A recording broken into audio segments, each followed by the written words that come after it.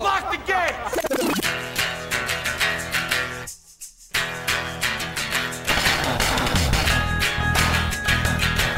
All right, let's do this. How are you, what the fuckers, what the fuck buddies, what the fucksters, what the fuckaroos, what the fuckaroo bonsais, maybe even. How are you? Hi, Marc Maron here. Welcome to the show. Thank you for joining.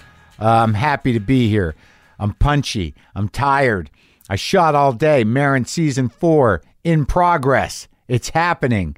First 2 episodes were tremendous. Did I already tell you about that? No, I couldn't have. We just wrapped it on Monday night. Lynn Shelton, who you've heard on this show and seen her many movies, directed the first 2. Spectacular. Went great. I think I was in the middle of it the last time I talked to you. The stories are good now.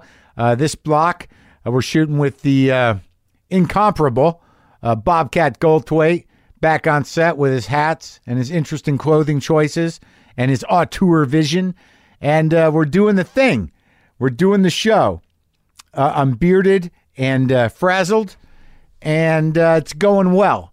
I think you'll like them. It's fun for me. I think I mentioned this before. The fact that we're in a new area, a reality not like the one that I live necessarily, has freed me up a bit. I'm having a bit more fun. Hope that's okay. My guest today is the Honorable Peter Guralnick. Peter Guralnick, I don't know if you know who he is, but he's one of the great music writers. He's written amazing books about music. The one that first blew me away was Searching for Robert Johnson. He went on to write Last Train to Memphis, The Rise of Elvis Presley, Careless Love, The Unmaking of Elvis Presley. He did Dream Boogie, The Triumph of Sam Cooke, which I read a little bit of. I've read a little bit of all these books, but his newest book is Sam Phillips, the man who invented rock and roll. And I got to talk to him. Now, I am certainly no music nerd. I know what I know, but I don't know it in detail, and I don't run too deep with some things. A few specific things, maybe I know some stuff about.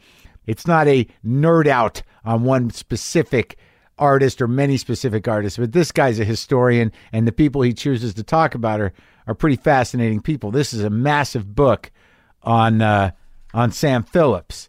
And Sam Phillips, Sun Record Studios, I mean, they were all there, man. This is where it all happened. This is where it all coalesced. Black music, country music, mountain music, some gospel music, and it all sort of came together. And that's where Johnny Cash and Elvis Presley and Jerry Lee Lewis and Howlin' Wolf, a lot of them all came out of there. And some country artists that I didn't even know about. Charlie Rich, John Prine did a Sun single back in the day. Carl Perkins, of course. Out of the vortex of all those different forms of music and personalities comes rock and roll. Perhaps maybe, depending on what you think the first rock and roll song is. I believe I discussed that with Peter Guralnick. I did go to Sun Records. I stood out in front of it. Unfortunately, the time that I went there when I was younger, I don't think I was as into it as I should have been. I did go. I went to Nashville. I went to Memphis. I did go to Graceland. I did go out there. Did not know Elvis. Met his uncle. I met his uncle Vernon, and I bought a Graceland comb that was taken from me by a woman who drove a large Cadillac with leopard skin pattern seat covers. Where does that go? How does that work out? Well, I went out to Graceland, and I saw the house. And I was surprised at how relatively humble it was and not too ostentatious. Perhaps it was for the time. There's a room with 3 TVs, and that was sort of like a room with 3 TVs. This guy was out of control. I do remember the trophy hut out back. That was really the most impressive. There's an entire sort of hangar just for gold records and stuff. So that was interesting. And who was that comic who used to do that great joke? God, what was that guy's name? Did that great joke? If Elvis was so great, why is he buried in his backyard like a gerbil or hamster or something? Oh, if anyone knows who did that joke, please tell me. That was a good joke. Well, I think it's Rob Schneider, but I don't think it was. So across the street, my memory from Graceland was this strip mall where you buy all kinds of things Elvis. And Vernon Presley sat there in front of one of those stores saying he was Elvis's uncle and he'd written this book, just sitting out there in front of a store on his own, selling this book about Elvis, Vernon Presley. So I bought a book, and I bought a comb, and I bought some other knickknacks, Elvis knickknacks. That night back in Memphis, well, what had happened was, this is the rock and roll story. It's got nothing to do with rock and roll. It's got nothing to do with Elvis. Maybe it does. But that night, I had met some dudes on the roof. They'd sold me a little blow. So I had a little blow. I had some Elvis paraphernalia. I had Uncle Vernon's book. I had nothing to do, and I was all alone, and I was drinking. So I did a little blow, and I went to a club. I asked someone, maybe the concierge at the Peabody, where could I go to do some clubbing, because I was on a little blow and ready to go in Memphis, Tennessee. So I went to this place that he recommended, and in my memory, I walk into this large kind of one-room club, and there was nobody in it but one crazy-looking woman dancing in the middle all by herself. Just dancing, looking crazy. And I don't mean that in a derogatory way. It all looked a little crazy. It looked like I just walked into a David Lynch situation. And I didn't know what else to do. I was drinking. I was doing some blow. This was the club I was at. So I went out and, started kind of, not dancing with the lady. I waited till she got off the dance floor, and I said, "What's up?" She goes, "Not much." I go, "You want to do some blow?" She goes, "Yeah." So we do some blow. I go, "You want to hang out?" Or something, whatever the equivalent of that was then. She goes, "Okay." And we go out. I said, "I'm staying at this hotel. I don't have a car." She goes, "I have a car." We jumped into the large Cadillac Eldorado with leopard skin seats. It looked like a pretty well worn in car. And we drove back to the Peabody. We went up to my room. And we did some blow, and nothing happened. But she did, for some reason, she goes, "Can I have this Elvis comb?" And I go, "Yeah, I guess." And she took my Elvis comb and some of my change and maybe some matches. I think I gave her a lighter and the rest of my cigarettes. And then she left. So that was not very rock and roll. I guess that's the point of that story. But nonetheless, in terms of Elvis Presley, it's weird. I knew some of his great songs when I was younger, but it took me seeing Rick Danko open for Jerry Garcia at the Orpheum in Boston, do Mystery Train, alone on an acoustic guitar in the most beautiful, intense, almost tripped out fashion. Granted, I was on a little mushrooms, but that was my portal in to everything Elvis, somehow or another, was seeing the late Rick Danko just lose himself in Mystery Train. Anyway, that was quite a ramble. I hope it tightened up and made some sense, or was at least compelling, as we enter this conversation with rock journalist Peter Guralnick.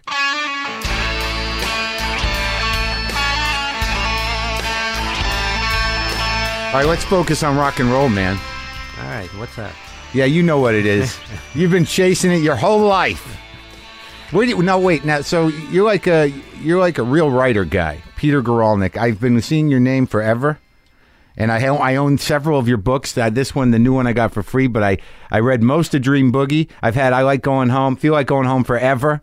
Searching for Robert Johnson was a nice poetic meditation on the nature and truth of Robert Johnson. The double Elvis slammer. 2 major books that ate up how much of your life? A decade at least? Yeah, only 11 years. Last Train to Memphis and Careless Love, the quintessential, seminal Elvis tomes. Well, whatever. Yeah, whatever. What do you tell you? But the thing, but did you set out originally? I mean, I think I think we went to the same college. I don't do a lot of research. Where'd you go to school? I graduated from Boston University. Yeah, no, I graduated from Boston University, and I even taught at Boston University in the classics department when I was 23, 24, 25. Classics. Classics, I'm a classic kind of guy. But okay, so let's talk about that for a minute. So what does that mean, classics? Latin and Greek. So you can read Latin and Greek. I taught Greek, but I was faking it. I majored in Greek. I never was that good at it. Latin I was quite good at, and I could read pretty well. But I taught a course in the ancient novel where one year it would be reading Latin of Apuleius or Petronius. Another year it would be in English. But we read stuff like Last Exit to I introduced Last Exit to Brooklyn, Selby, V, Tristram Shandy, a whole range of things which I saw as being parallel in various ways to these ancient works. To the tragedies. And to the narratives. To narratives, to this kind of... the great hermeneutic code where everybody ends kind of shitty or ends kind of good. Right? Or ends. Everybody ends. Right. So when you were a kid, you were kind of a language nerd? No, not at all. It was an easy thing to major in because in high school I got so much Latin that I could declare a major and take no courses. Right. And then I could take whatever I wanted. But no, all I ever wanted to be was a writer and a baseball player from the time I was 6 or 7 years old. But a writer, because you did a couple of books out of the gate there that weren't necessarily along the journey that you took, right? No, I've written 10 novels. I mean, I wrote my first one when I was 19. Here comes the truth. And, I didn't set out to write. The only reason. And I published 2 collections. Don't break my heart, Peter. You're the guy. Don't tell me that music writing was just something you had to do for money. There was no money. I mean, I would never have done it if money were the object. This is not what I would have done.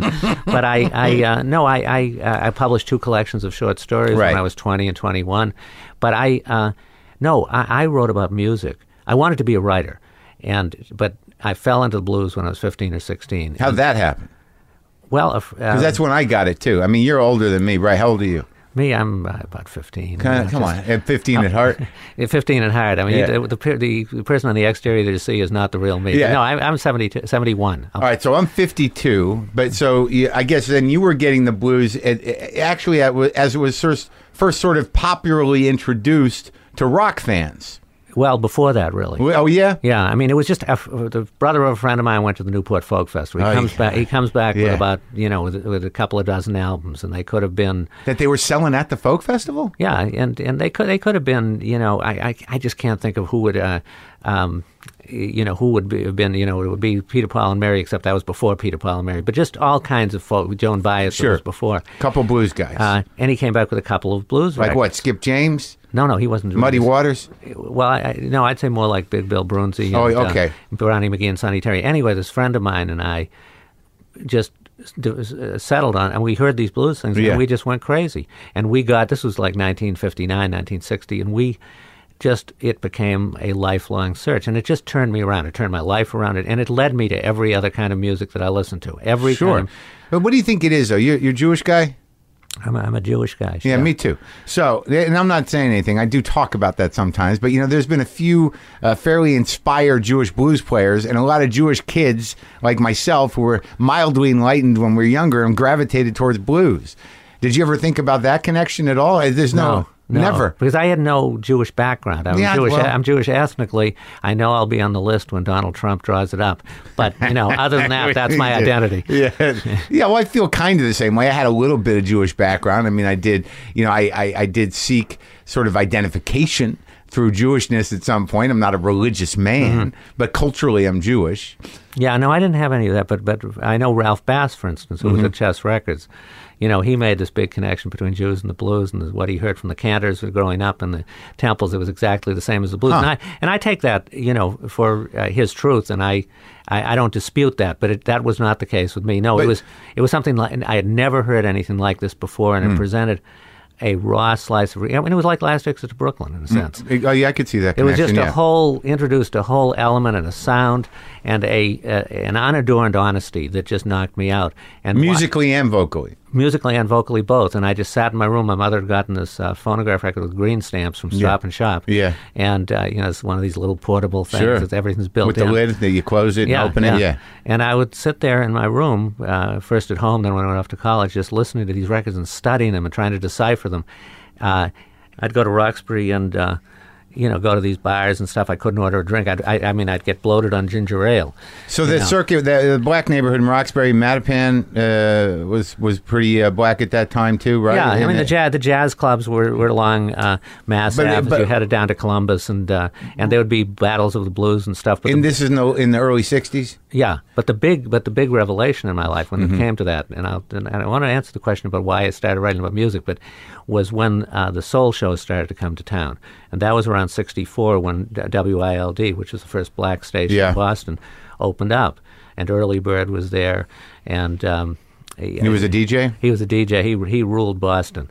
And he moved to Renton, Washington some time ago, and I've stayed in touch with him all my life. Yeah, well, so my second wife came from, her parents were right outside of Renton. Well, for some reason, Early Bird thought the future was in Renton, which didn't turn out to be the case. That did not turn out to be the case, unless he wanted a job at Boeing at the time. No, I think he had EMP in mind for some reason, and that didn't. He sort of fronted a couple of shows, but that was about it. But so these soul shows, who were those touring acts? Well, What'd you go see? The first show I saw was the Summer Shower of Stars in 1964. Yeah, and it was Solomon Burke, Joe Tex, Otis Redding, Sugar Pie DeSanto, the Tams. One of those Philadelphia great Garnett Mims. It was incredible. I ran into a girl that I had known before I'd grown up with. Yeah. She was going out with a low-level mafia guy who had something to do with the putting on the shows. She says to me, "How would you like to usher the show?" And I said, I jumped at it. I scared. But these are all black audiences, I'm assuming. They were all black audiences, yeah. And you were just this little wiry kid who was sitting there taking it in. Yeah, I was sitting there like this. Yeah. The audience can picture how. I can picture. I'm going to just project an entire life onto you by who you are right now. Well, then I started ushering the shows, and so free ticket. Free ticket. I might have gotten $10 or $15. I'm not sure. I was the worst usher in history. Because the head usher would say, "Ushers, to the balcony. They're breaking in off the fire escape," and everybody would be heading to the balcony, and I'd be heading to the bathroom or something. Not going to get involved. Or showing people, showing this nice couple to their seats, and having these two hired guys with their arms crossed, saying, "What are you going to do about it?" And say, I'm going to go get the head usher. I'm going to go find somebody to help. But I'd get backstage, and I'd see Jackie Wilson backstage. Yeah. There was no connection other than observing. And I would, Little Richard would be playing piano before the show. Right, you felt the heat and the excitement of show business, and these guys who were able to put out that type of sound and that type of music. And it taught me that the blues was a living thing. I knew the blues was a living thing, but it didn't exist in my life. I'd see Lightning Hopkins was the first blues singer. So you see the sound moving through the generations of music. Well, yeah. I didn't make a distinction. I went to see. It was just black music in a way. Yeah, and eventually Waylon Jennings. It led me to Waylon. But for instance, I saw the Staple Singers. It all ends with Waylon. I saw the Staple Singers going up against the Mighty Mighty Clouds of Joy, and I thought, man, the Mighty Clouds of Joy are just going to destroy them. And I saw Mavis just command this again with an all-black audience, just pulverize the audience with the power of her voice, and so it was that kind of thing. So this stuff just moved you to the point where you couldn't make sense of it with your brain, and that was exciting. I wasn't looking for brain. Not yet. No, never. I was writing my novels. I was doing that. Going to the soul shows, seeing the soul shows. Yeah. It was just I saw it. Then I started seeing Muddy Waters because they were not anywhere near where I was. And around the same time, I'd go to see. I drove all night to New York to see Muddy Waters at Hunter College. Drove back to go to work in the morning. Like what? 65.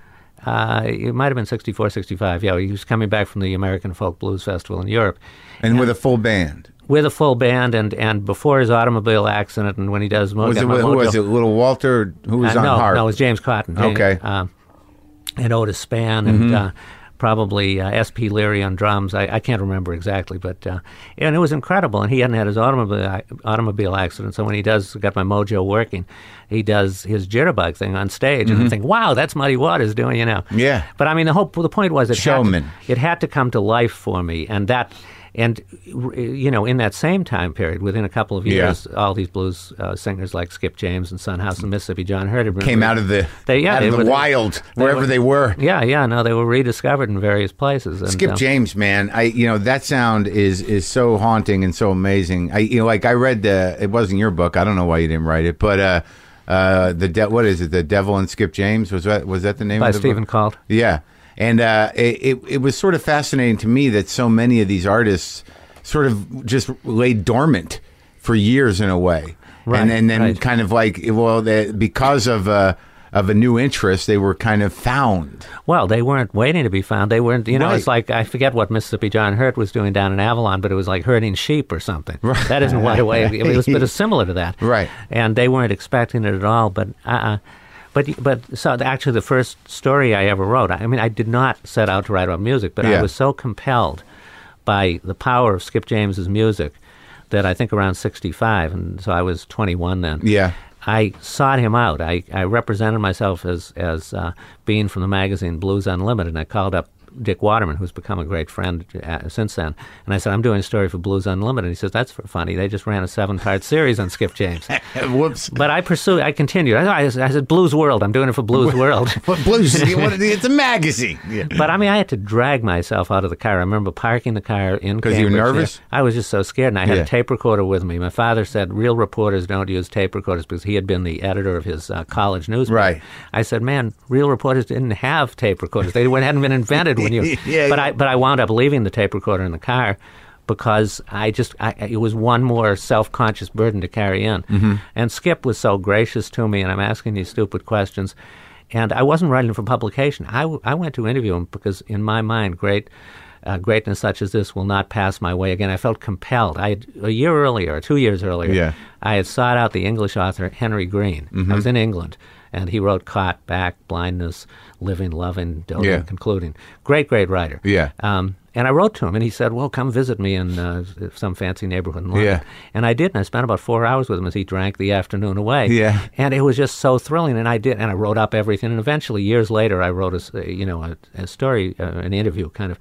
But really, I had no business at all, except for the same reason as Skip James. Greatness such as this will not. Well, what did you want to know from him? What did you think you were going to get? It wasn't that. I just wanted to be around him, be in his presence. I wanted to hear what he had to say. I wanted to, in some way, get a glimpse, get an insight into, what it was that created or represented this genius. And what'd you get? What'd you find? What'd you walk away with? What were the answers to that question? Well, the answer to that question was there are no answers, which I knew going in.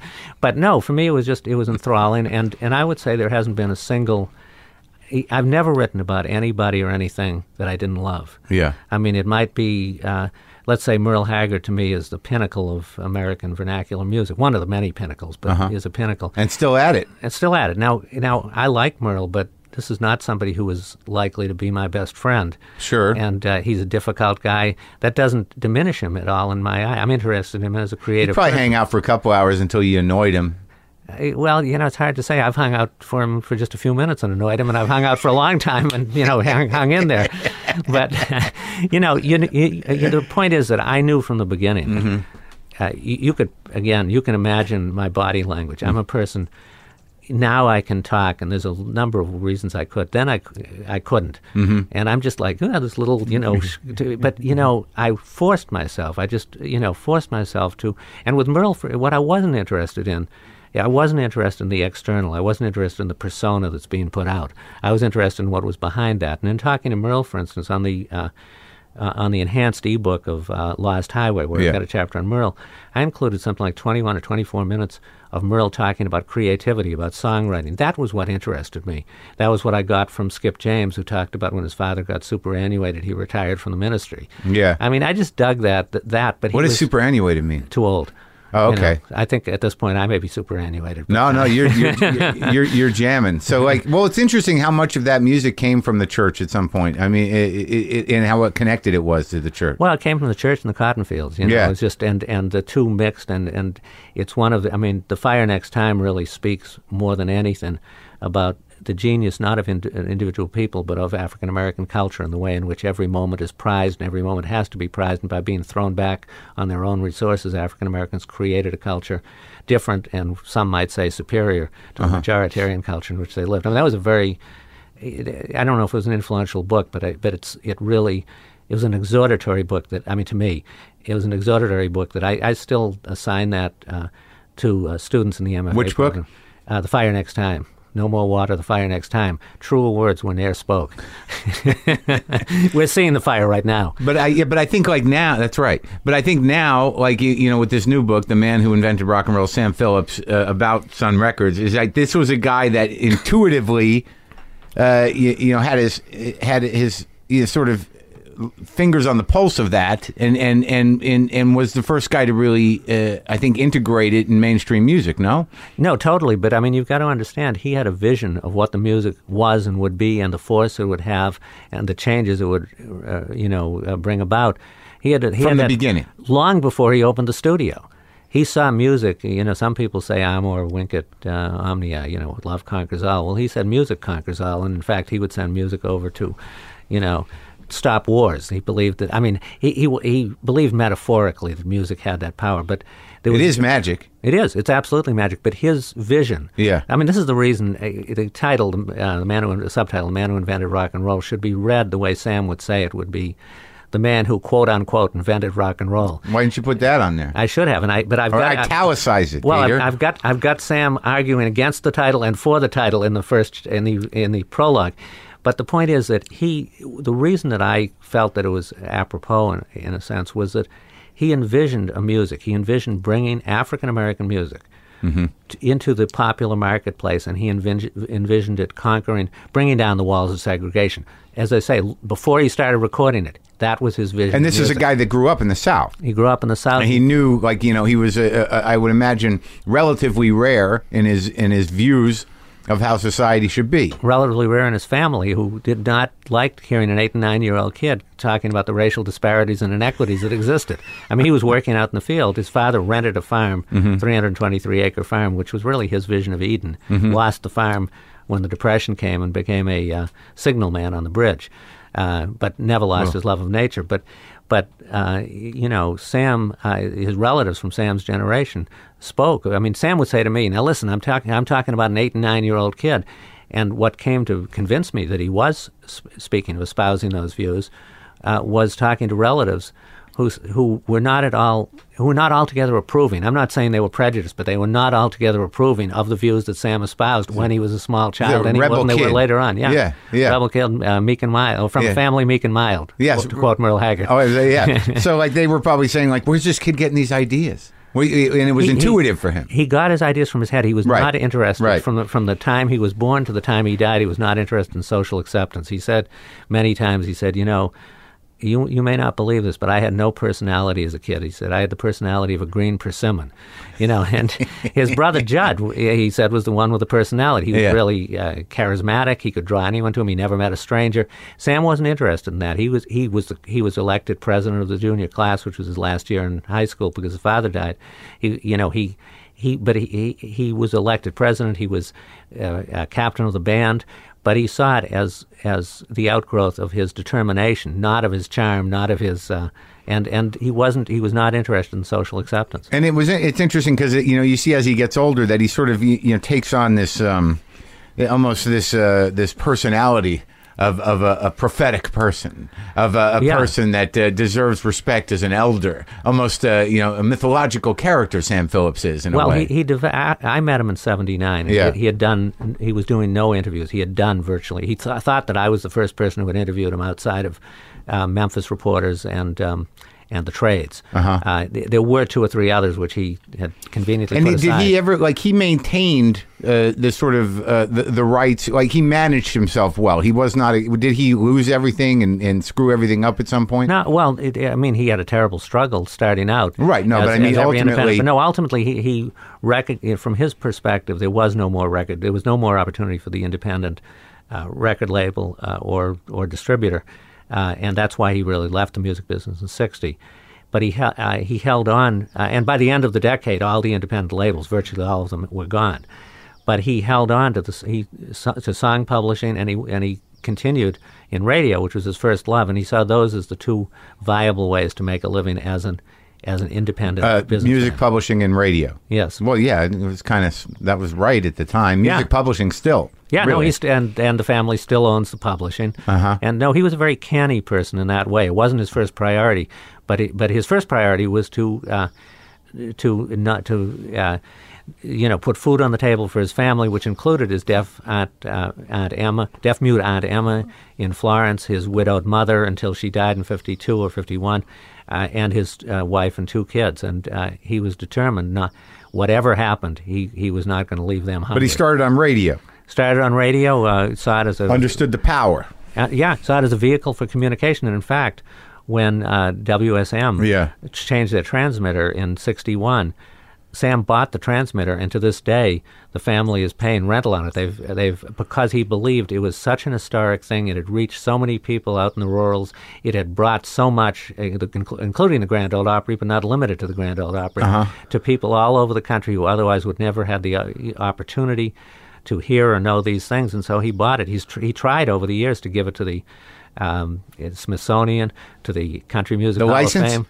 No, the actual transmitter, but it's too big. Yeah. Nobody would take a Country Music Hall of Fame. No one will take it. They can't put it in a lot or something? He couldn't find any takers, and I've announced at many places looking for somebody who might come up and So in a sense, that that Sam Phillips ideologically really laid down some of the foundation for what became the point of view of music in the 60s. The idea that music was some sort of bonding force of all people. Yeah, an integrating force that broke down categories, not just racial, but all categories. And he was, an unabashed liberal all his life, a label which few people claim anymore. Yeah, and did he get flack throughout his career from people? Because you think it's very easy to think that outside of like the earlier acts, but those guys, the original crew. Perkins, Lewis, Presley, the guys, the hit makers who were white acts. There is some sort of idea that maybe there was a rednecky kind of feel to it. Well, I don't know that there was a rednecky feel to it. Well, yeah, I mean, it went back. It varied. For instance, Elvis, as Sam saw him, was the most unprejudiced person he had ever met, and Elvis, as Sam saw it, fully embraced Sam's ideal of breaking. Those were conversations that were had. No, they were not conversations, but he said Elvis was not the kind of person who would articulate that. And the big thing also about Sam was what he got most of all were insults from the people in the industry. And he was not inclined to... Insults? For hanging around with those people.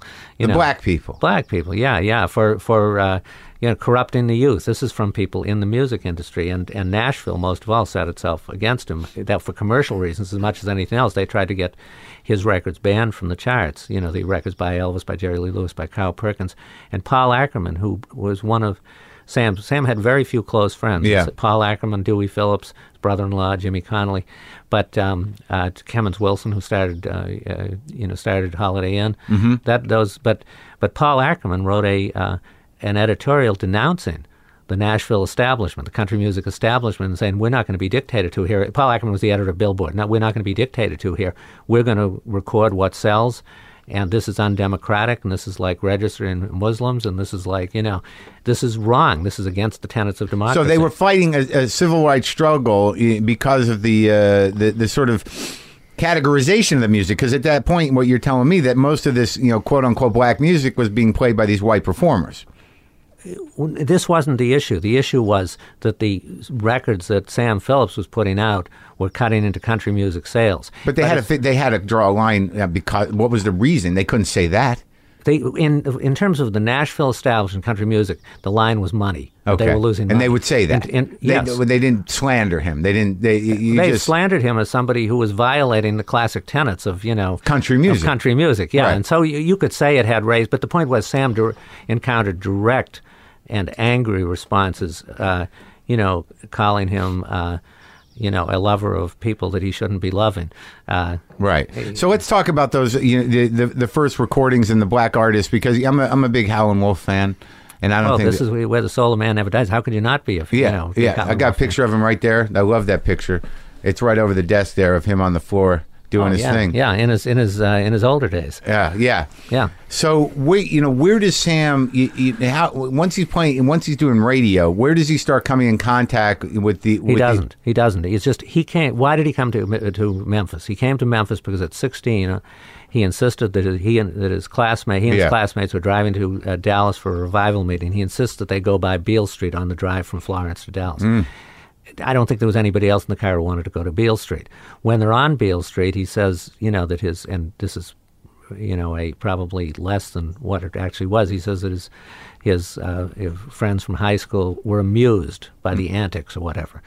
Because Beale Street was it was an outdoor area. I've been there, and there's a lot of music there, a lot of bars. Well, and at it was Black America's main street. Okay, it was it was all black and every type. I mean, at that time, what you see now is like a movie set. Yeah, I know. What existed then were they urban renewed it. Yeah, exactly. They what do you call it? Urban destruction or whatever. Yeah. But so he's 16 years old. He goes down to Beale Street, and he says, "This was the most inspiring thing I've ever seen."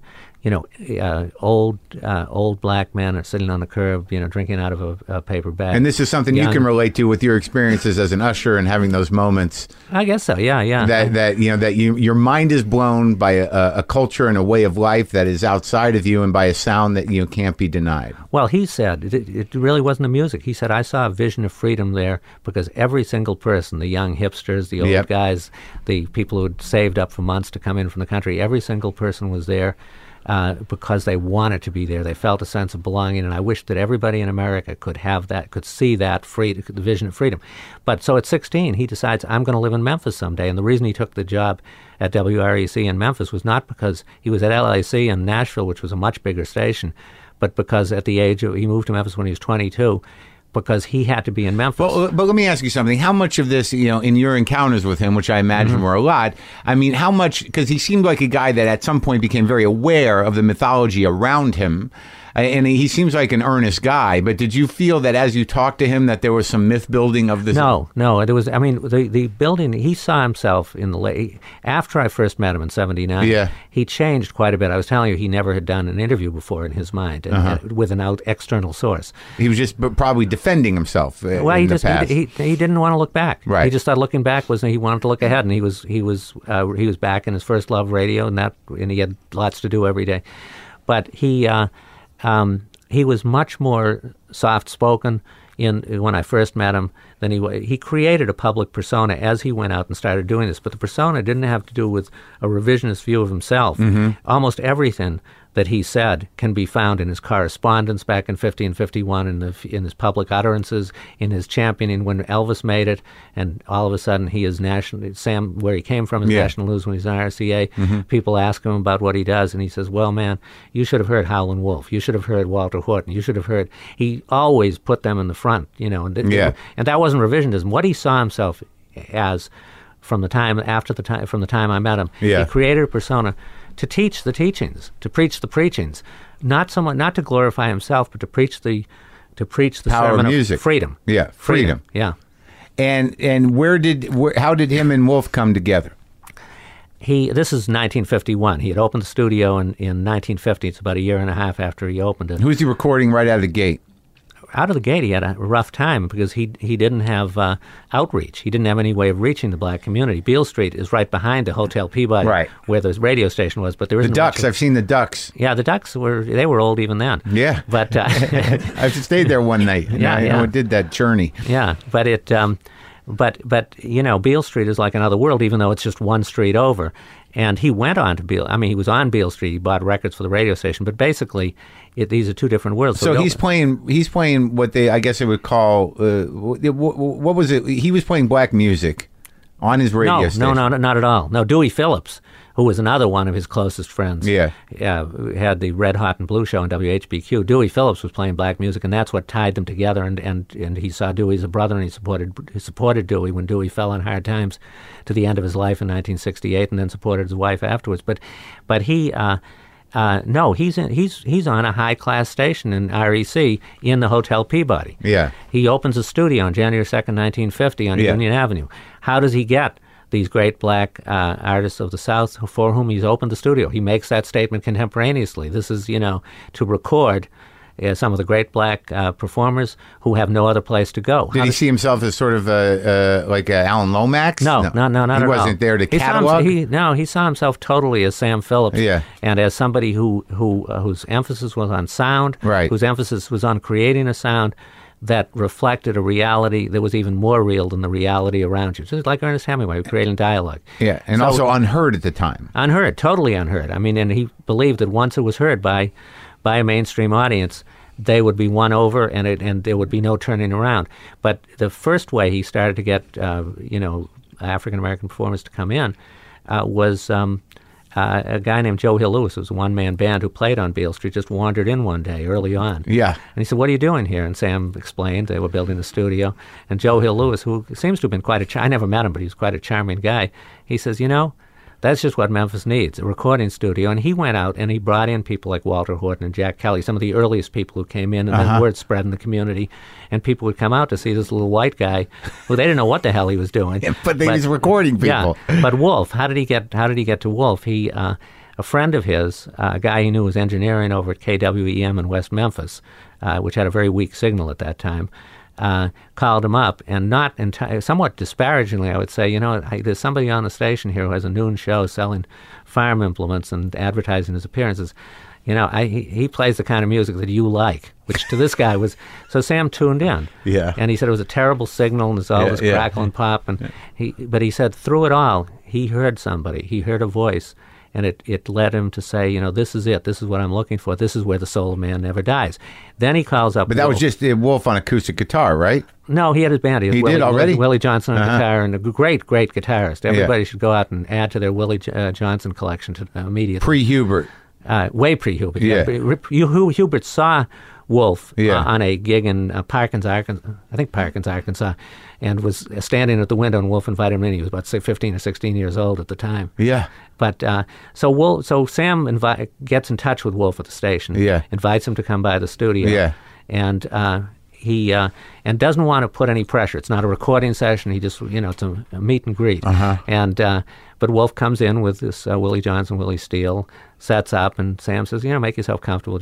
And Sam is in the control room doing, busying himself. So and he said, all of a sudden, it's just he snaps to. It's just like a sound that is so powerful. I mean, it's like he never heard anything before. I'm getting excited. And he comes out into the to the floor. Yeah. And he gets there, and he says, for one of the few times in my life, or maybe I said for one of the few times in his life, he had no idea what to do. And he fools around with the mic placement, trying to act like he's in charge, but he's just doing it. He's just so overwhelmed by the music, and that was the setup for his recording Wolf. Oh. I can't. It must have been just electric, man. Yeah, no, it was incredible. I mean, the thing about Sam never saw Wolf perform. I sent him a videotape of that Alan Lomax thing, "Devil Got My Woman," which has Wolf performing in this faux juke joint in Newport at the folk festival. But he had no interest in seeing him perform because he said, "I had the greatest show on earth in my studio, just watching Wolf, sitting in a chair and watching the devastation come over him as he sang a song, watching his total absorption." Sam said, "I'll carry that with me." He's to the day I die. He's a big man too. Yeah, he was about 6'3", maybe. At that point, he was probably weighed about 235, 240 So wait, at pounds. Newport, they built a fake juke joint? Yeah, Alan Lomax made this little movie, and you have a drunken Son House as Wolf is singing. Wolf knew Son House from way back, and he's waving his arms and talking. And Son House is pre-Wolf. Pre-Wolf, and Wolf is saying, sit down, old man, don't embarrass yourself. I mean, that's paraphrase. What was that weird? I had a copy of that video it was a show done in Germany. Do you know what I'm talking about? Well, that's the American Folk Blues Festival, I'm sure. But they set up all those environments, and they had like porches and stuff. Yes, exactly. It was kind of disturbing, but like J.B. Lenoir was on there. Yeah. And I think John Lee Hooker. I saw it was a pretty amazing thing. Yeah. No, I remember Wolf was the most powerful performer I've ever seen. And I shouldn't say that. Solomon Burke and Wolf. I'm not going to. Where'd you see Wolf? I saw Wolf. I just saw him so many times. I saw him in Chicago. I saw him in Boston. I saw him at Club 47. That was probably the first. I saw him at Newport. He just. I would go. I saw him in Vermont. I would go anywhere to see Wolf, and I would give up. And I have I'm not a collector in any way. I know, but I bought a lot of records to listen to them. And let's say I have 7,000 records. I'd give every one of them up just for the opportunity to see Wolf one more time. But Sam... It was a different time zone with Wolf, man. I mean, like even when you listen to him, like the stuff that doesn't necessarily, the sort of rolling blues that doesn't necessarily have a chorus or a turn, like, where, he just moved through that rhythm. Yeah. And that rhythm was completely his own, and the vocal power of it all and the way it was mixed, and nothing sounds like him. And his harmonica, too. I mean, but Wolf was just boom. It was just, the first time I saw him, I think, was at Club 47, which was in a cellar. Mm-hmm. And so they had these posts to hold up the roof. Mm-hmm. And Wolf got up against the post, and he said, at this point, he's about 300 pounds. 300 pounds. Oh, really? 300 pounds of heavenly joy, as he said. And he's banging away on the post, to emphasize the thing. And I thought, oh, my God, it's Samson and Delilah. If I had my way, I'd tear this building down. I thought the roof was going to come down on our heads. Oh, that song, but no, dude. I just never, ever got tired. But the point is, with Sam, of all the people he recorded, Wolf was the first he would bring up. From Sam's point of view, and from my point of view too, Wolf was the most profound artist that he ever recorded. Now, Elvis might be the most charismatic. Jerry Lee Lewis was the most purely talented. I mean, he had a superlative for everyone. He loved them all. Johnny Cash, he had enormous. But Wolf was the most profound, along with Charlie Rich, which is really interesting because these are two almost opposites in terms of musical That's style. weird because when I come to Charlie Rich, and my knowledge of country music is limited. Well, so was Charlie's. He wasn't. They put him in country music, and that was the worst thing that ever happened to him. Although it was the thing that made him a star. But I think my memory of him, and even after reading, I read some Tasha's stuff too. You two are the guys that I think that have showed me some things in terms of your writing.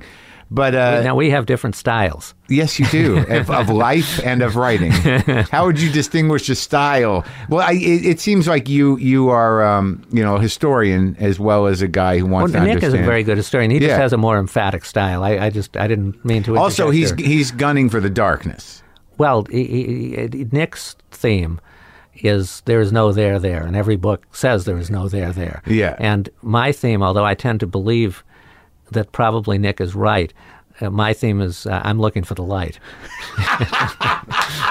So you're not gonna say that Nick is by saying there's no there. That is a dark place. It is dark. I mean, I think Nick would tell you that he's. No, I've interviewed him. I've talked to him. I would think he would admit to and proclaim the title of nihilist. Yeah. Oh yeah. No, he would. And Dino. I mean, how could you top Dino as far as? Don't you love that fucking book? Oh, it's unbelievable. Now wait a minute, you can say fucking on your show? Sure. Because I had lots of things that I tiptoed around there, and you never said say it. What the name of the show is? What the fuck? Well, I know that, but you only see it as WTF. I didn't know. Well, let's say so. Charlie Rich. By the time I don't even have a Charlie Rich record, and now you're making me feel like I should because I have a lot of country, and by the time I'm a kid, Charlie Rich has big hits. Yeah, Behind Closed Doors, The Most Beautiful Girl, hits on which he didn't play piano and which didn't suit his style, but which sold millions of copies and caused. But he was an original Sun artist. He was an original. Yeah, he was on Phillips, which is a subsidiary. But remember. What did stardom lead to for Charlie Rich? It led to him burning the card that announced John Denver as Entertainer of the Year at the nationally telecast country music. Snapped, huh? It was his only exit from the life, his only exit from the world. Mm. I mean, people wanted to say, well, it's because he was stoned, it's because he was drunk, it's because he was this. It really, he needed an escape. He was done. Not done with music. I mean, I made an album with him just before his death called Pictures and Paintings, in which he cut some of the songs he'd been carrying around with him all these years, originals, standards like I Can't Get Started, which he played 2 or 3 times a night every week at these. I don't even know this Charlie Rich, and I really feel like I need to know this Charlie Rich. Well, listen to, I don't know if you have the 2 CD set or that you sent. Yeah, I got it. Yeah, and listen to Who Will the Next Fool Be? So that comes out in collusion. Is that the word I want with the book? That you can get the soundtrack of the book, so to speak. Yeah, no, it's definitely. And you should listen to that as you're reading the book. I don't know that you should do what you want, but no, but I think I've done that but usually if I'm reading a book about one person, I'll inundate myself with like your book about Sam Cooke. Turned me on to that all his gospel stuff, and that shit changed my life. Yeah, it's incredible, and when you go to live at the at the Shrine, that 55 concert, you hear Sam Cooke you would never hear before, since not even live at the Harlem Square. Who else loves Sam Cooke? Who I just had in here was Herb Alpert.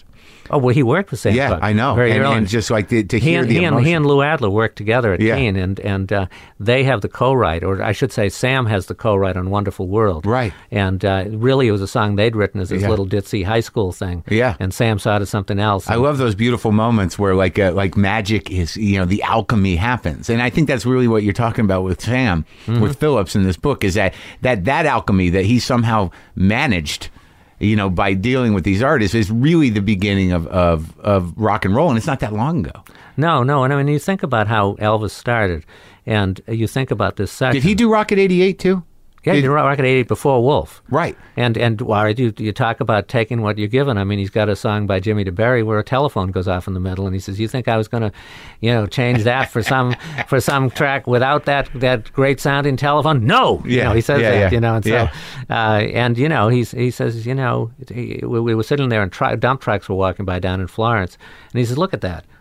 That's where it's happening. Mm-hmm. Ain't that where it's happening?" And he just so he embraced with Rocket 88 what happens. Ike Turner shows up with his group, the Kings of Rhythm, who renamed Jackie Brenston and his Delta Cats by Sam, much to Ike Turner's high dudgeon. Yeah, because Sam gave Jackie Brenston the vocal. He liked Jackie Brenston's vocals better than Ike, which did not sit well with Ike. Right. Ike did all right, kind of. Oh, he did all right, and he and Sam ended up good friends. I mean, that was one of the artists that Sam was closest to in his last years. But the point was, they show up at the studio, which they drive by 3 times because it's a storefront and it looks like a barbershop. Yeah. And they on their way up from Clarksdale, they get stopped several times for the crime of driving while black. Really? An old story. Yeah. But they also have a flat tire, and when they take the tire out of the trunk, because tires were still in trunks in those days, they drop the amplifier, the guitar amp. And when they get to the studio, they find that the tube is shattered, and that there's a buzz in the thing, and they're crestfallen because there isn't time to get another amp. And they just figure they've blown their big opportunity. And Sam listens to it, and he says, "No," he says, "that's original." Yeah. Now that's different. That's going to give you an original sound on the record. And he gets some paper from Ms. Taylor's the restaurant next door, stuffs it in the amp, and you can hear that buzz all the way through. And that to Sam, it wasn't that he would have planned it that way, but he was fully prepared to take advantage it's like Jack Kerouac, spontaneous prosody. Well, sure, it's organic and it's authentic by virtue of the fact that you can see it as a problem or you can see it as a gift. Yeah. And that, he was intuitive enough to know, it doesn't sound bad.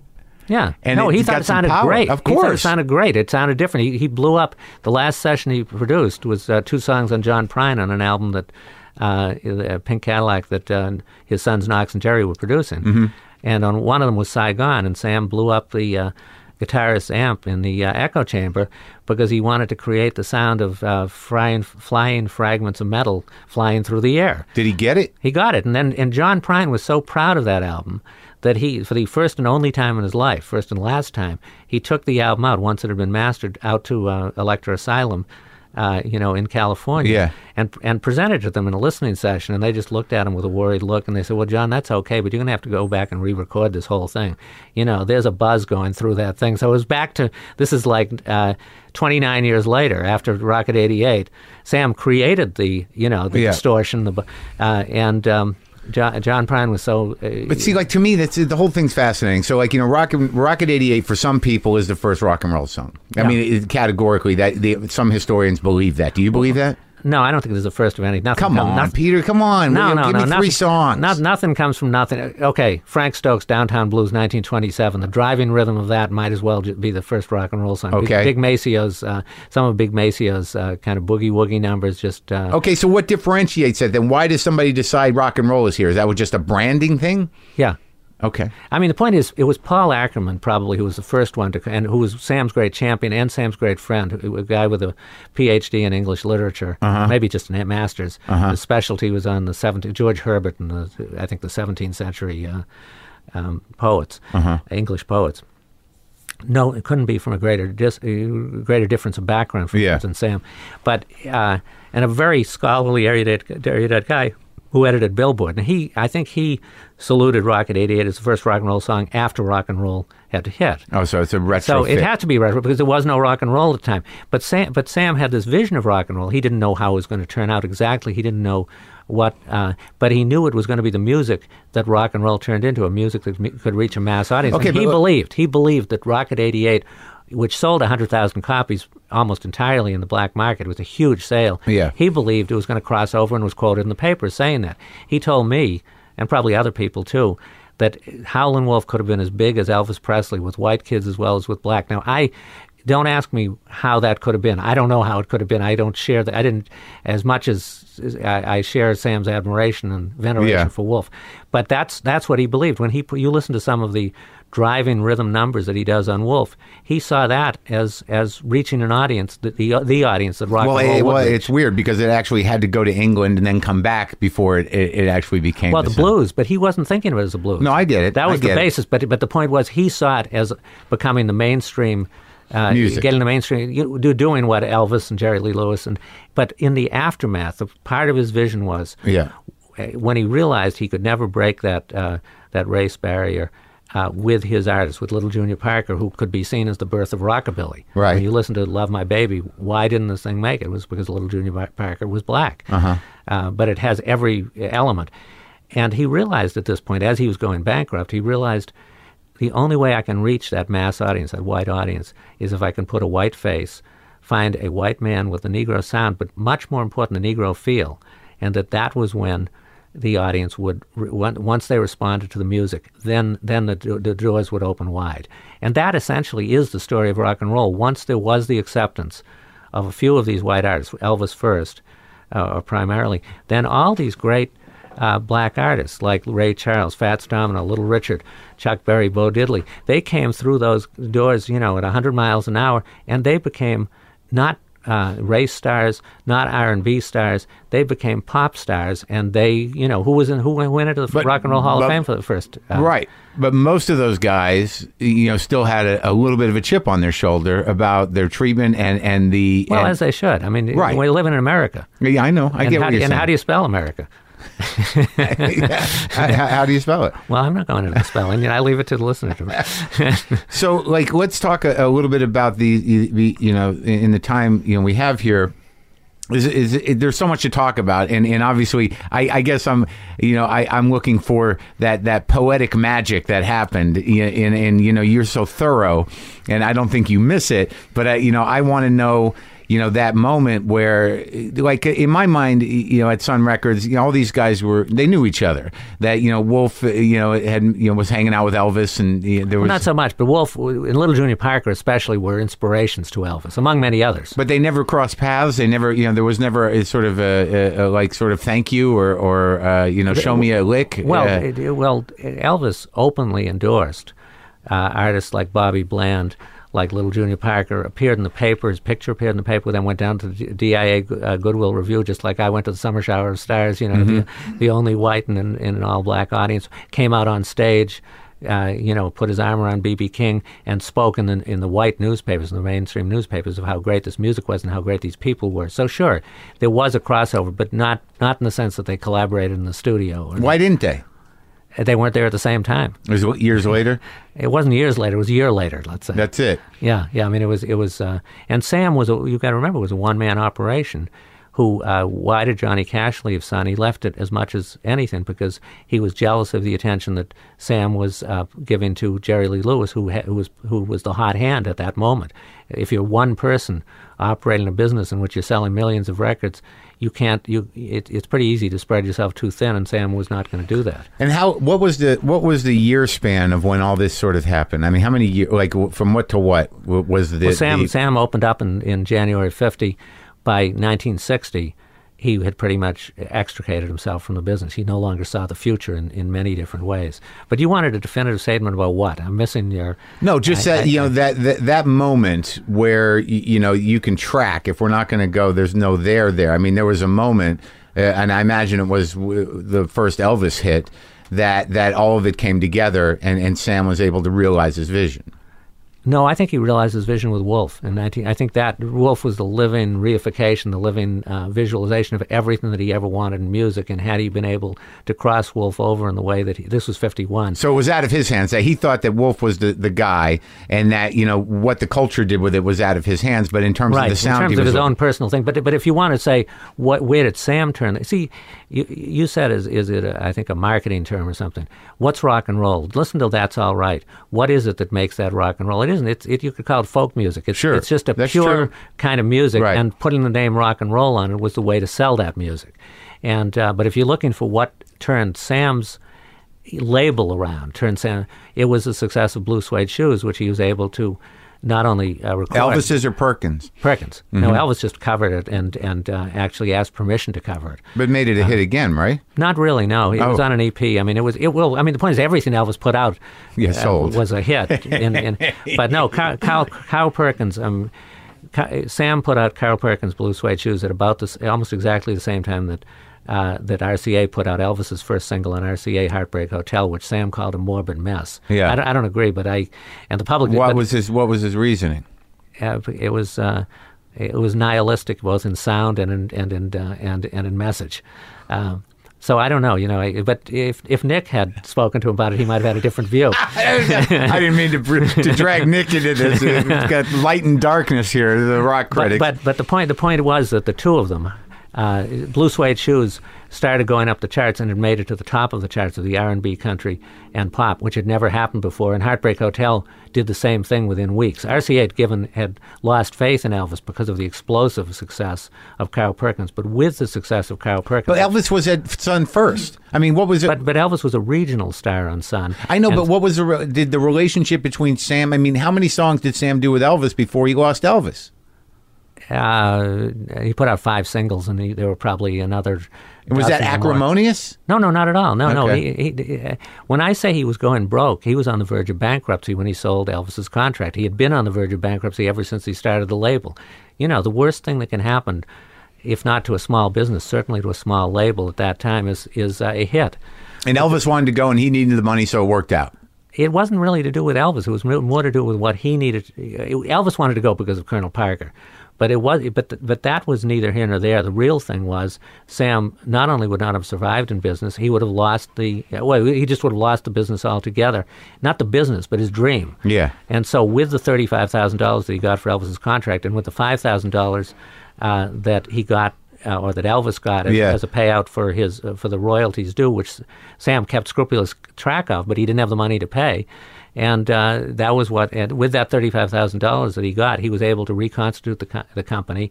He was able to promote and put everything he had behind Blue Suede Shoes. And RCA called shortly after when Blue Suede Shoes hit the charts. Steve Scholes at RCA called and said, "Have we signed the wrong guy?" in terms of thinking of Elvis. So no, people would say to him, "Did you ever regret?" Or some people will say that's the worst business decision in history, which doesn't even rival Lisa Marie selling Graceland for $100 million.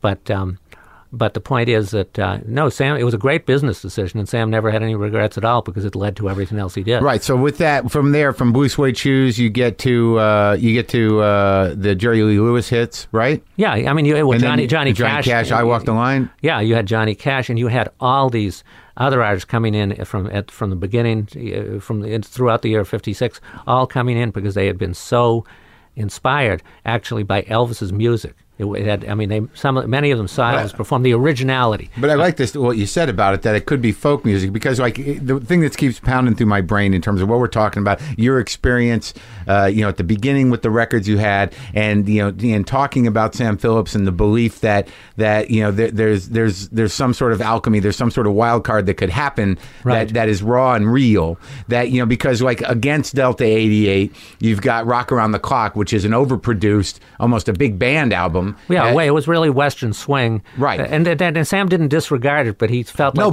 there's nothing fresh, there's nothing new in it. But raw. I mean, you got people like Elvis, and you got people like Howlin' Wolf, and you got people like Jerry Lee Lewis who couldn't help but be painfully alive and in the present with their music. Hey, look, there's the Dionysian spirit. That's right. But and that was what Sam was. Look, when Carl Perkins would record something, and he was a little tight.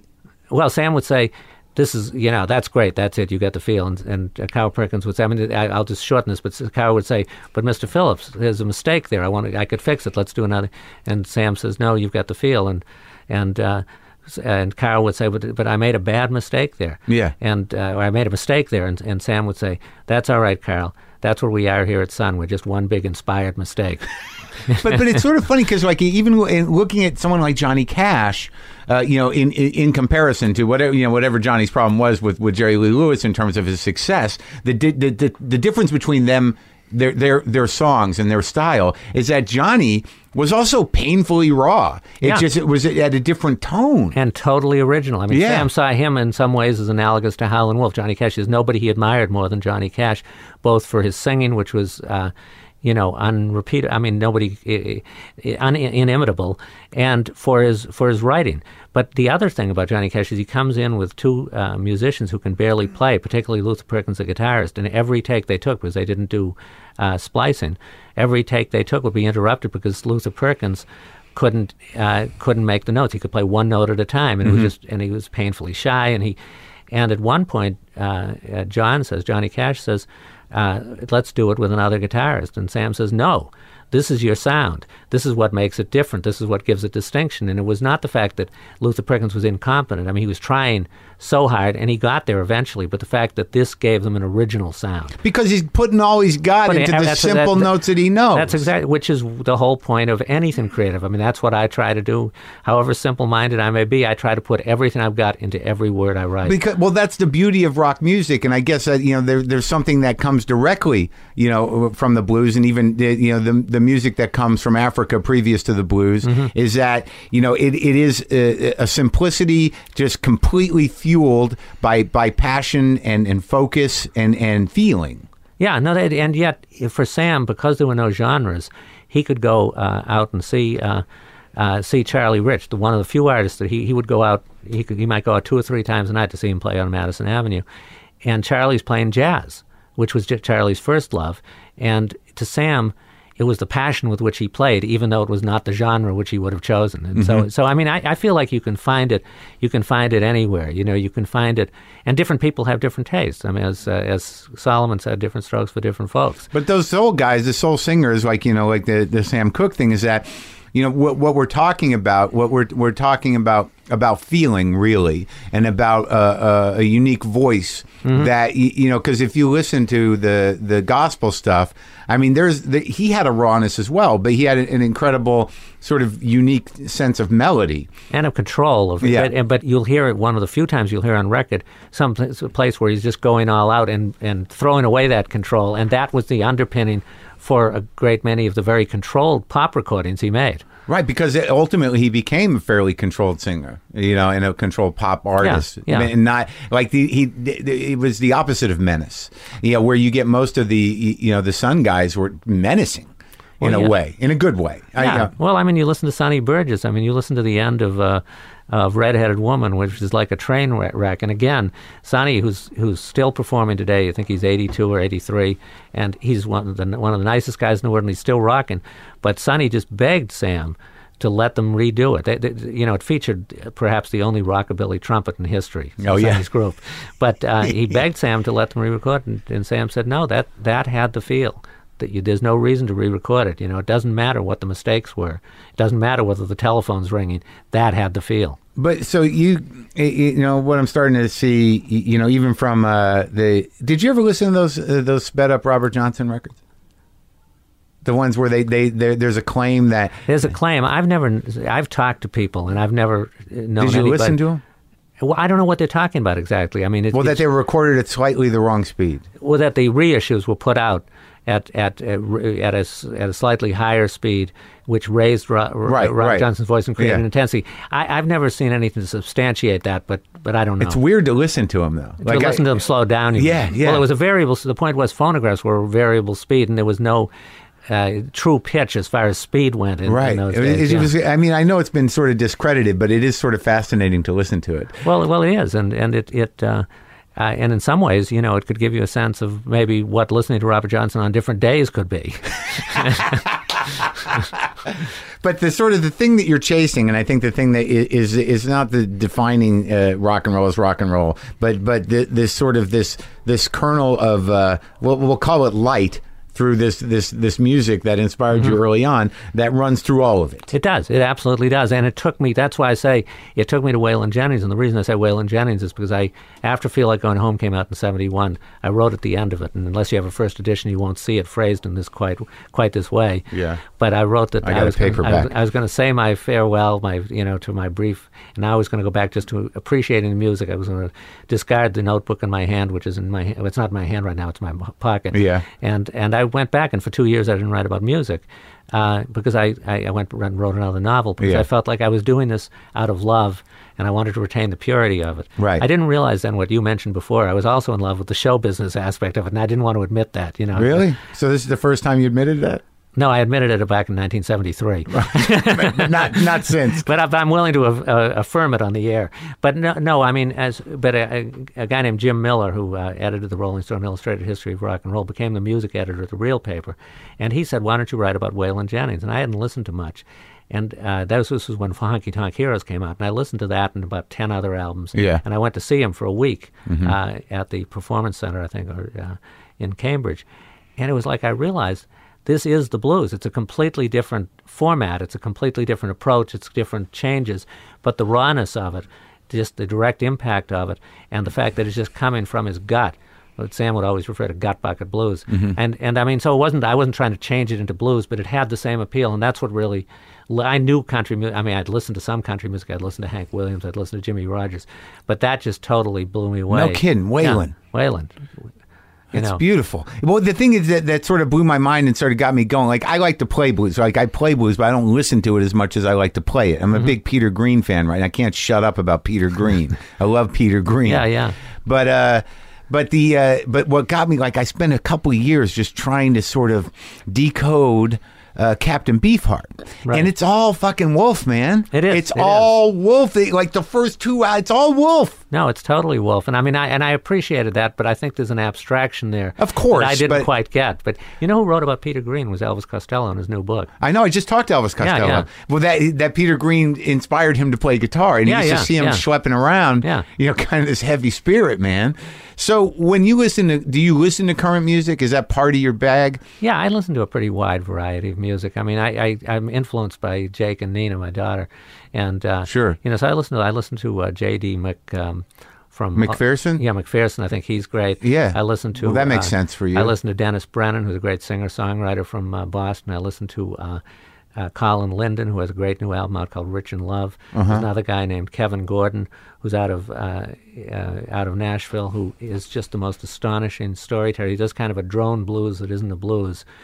He was at the Iowa Writers Workshop and gave it all up to become... And he was at the high level there. His stuff is just amazing. His new album is incredible. I'm totally... there's a saying, first we must kill all the lawyers. Well, it should be amended to first we must kill all the intellectual property lawyers. Because there's no such thing as... It has to evolve. Yeah, there's no such thing as originality. I mean, it's good that people endorse Bob Dylan's music, and they say, well, he's like a magpie. But basically, there isn't a single thing that anybody has ever appreciated or listened to that doesn't come from something else. Well, the thing that got me about, sort of understanding Dylan at different points, but certainly early Dylan, after reading his book and then seeing Ramblin' Jack's daughter's doc on Ramblin' Jack. Wasn't that great? It's great, but just that there had to be a couple of years where Ramblin' Jack was like, oh, fucking Dylan took my shtick. There was he was sort of Dylan was sort of a sponge and a cipher and and a self-inventor over these different eras. But at the beginning, the charm and the wit was definitely Ramblin' Jack. Well, yeah, and I wonder if Ramblin' Jack. I mean, Solomon always said bile will consume you, and I don't see Ramblin' Jack as a bilious kind of person, but maybe you're right. It's just Solomon Burke said bile will consume you. Yeah, this was his advice to both himself and me. Don't let bile consume That's you. True, right? Well, think of certain pop stars who have books out now who spent the last 40 years worrying about the injustice that was done to them when they were 21. Yeah. Yeah, I know. I talked to John Fogerty. I wasn't mentioning any names, but I figured... He seems to have gotten back at least half of the publishing rights. He seems okay. He married a nice woman and kind of got him in line, and he seems pretty emotional about it. It's sad about the relationship with his family and his band, but he seems like he got back what was rightfully his. I'm just saying we could do a whole show on all the ways in which I feel I was done wrong. They were all minuscule ways. You should start writing the blues, Peter. But that isn't what the blues is about in a way. The blues, in a sense, is transcending. It's uplifting. It's transcending. No, you're absolutely right. That to characterize it as sad music, not nihilistic. It's an anecdote. It's right. It's an antidote to sadness and to struggle. But it was like, for me, the blues, there were poets like William Carlos Williams. I mean, so much depends on Ray Wheelbarrow. Barrow. And it's just, to me, it's what it is. And No, I get it, but I think that what Nick was... I'm not arguing with that. No. But I think that ultimately, Nick is looking for the heart of that Dionysian thing, and that his assumption is that it comes from malcontent, it comes from darkness, and it is a fight against darkness, but it is not moving towards the light.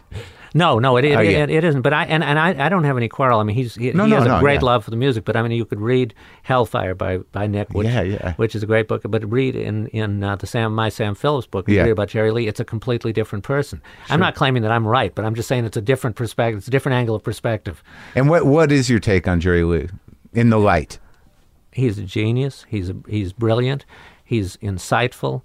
He's aware of everything around him except what would benefit Jerry Lee.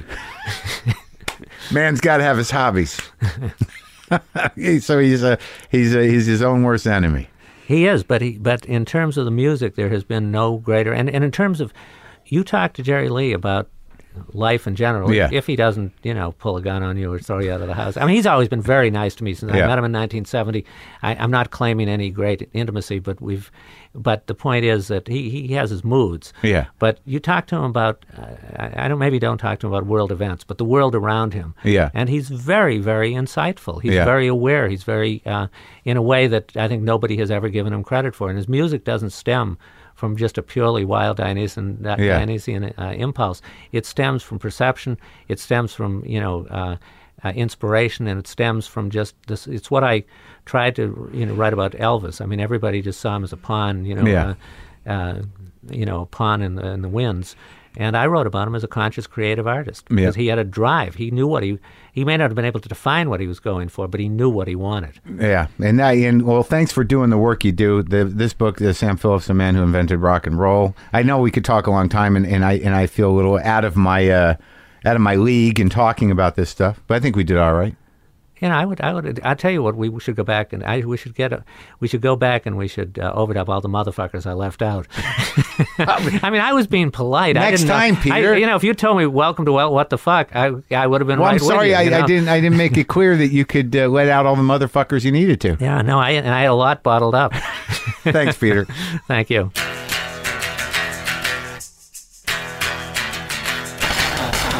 I love deep music nerds. I want to thank the people who work on the music for this show. Check them all out. DJ Copley at WebPuppy45 on Twitter. Paul Buck on Facebook at Paul Buck Music. And John Montagna, who did our theme music, he's at johnmon.com, JONMON.com. Go to WTFpod.com for all your WTF pod needs. Get some justcoffee.coop. Get the WTF one. They give me a little. Somebody was defying me to play some clean guitar. Huh.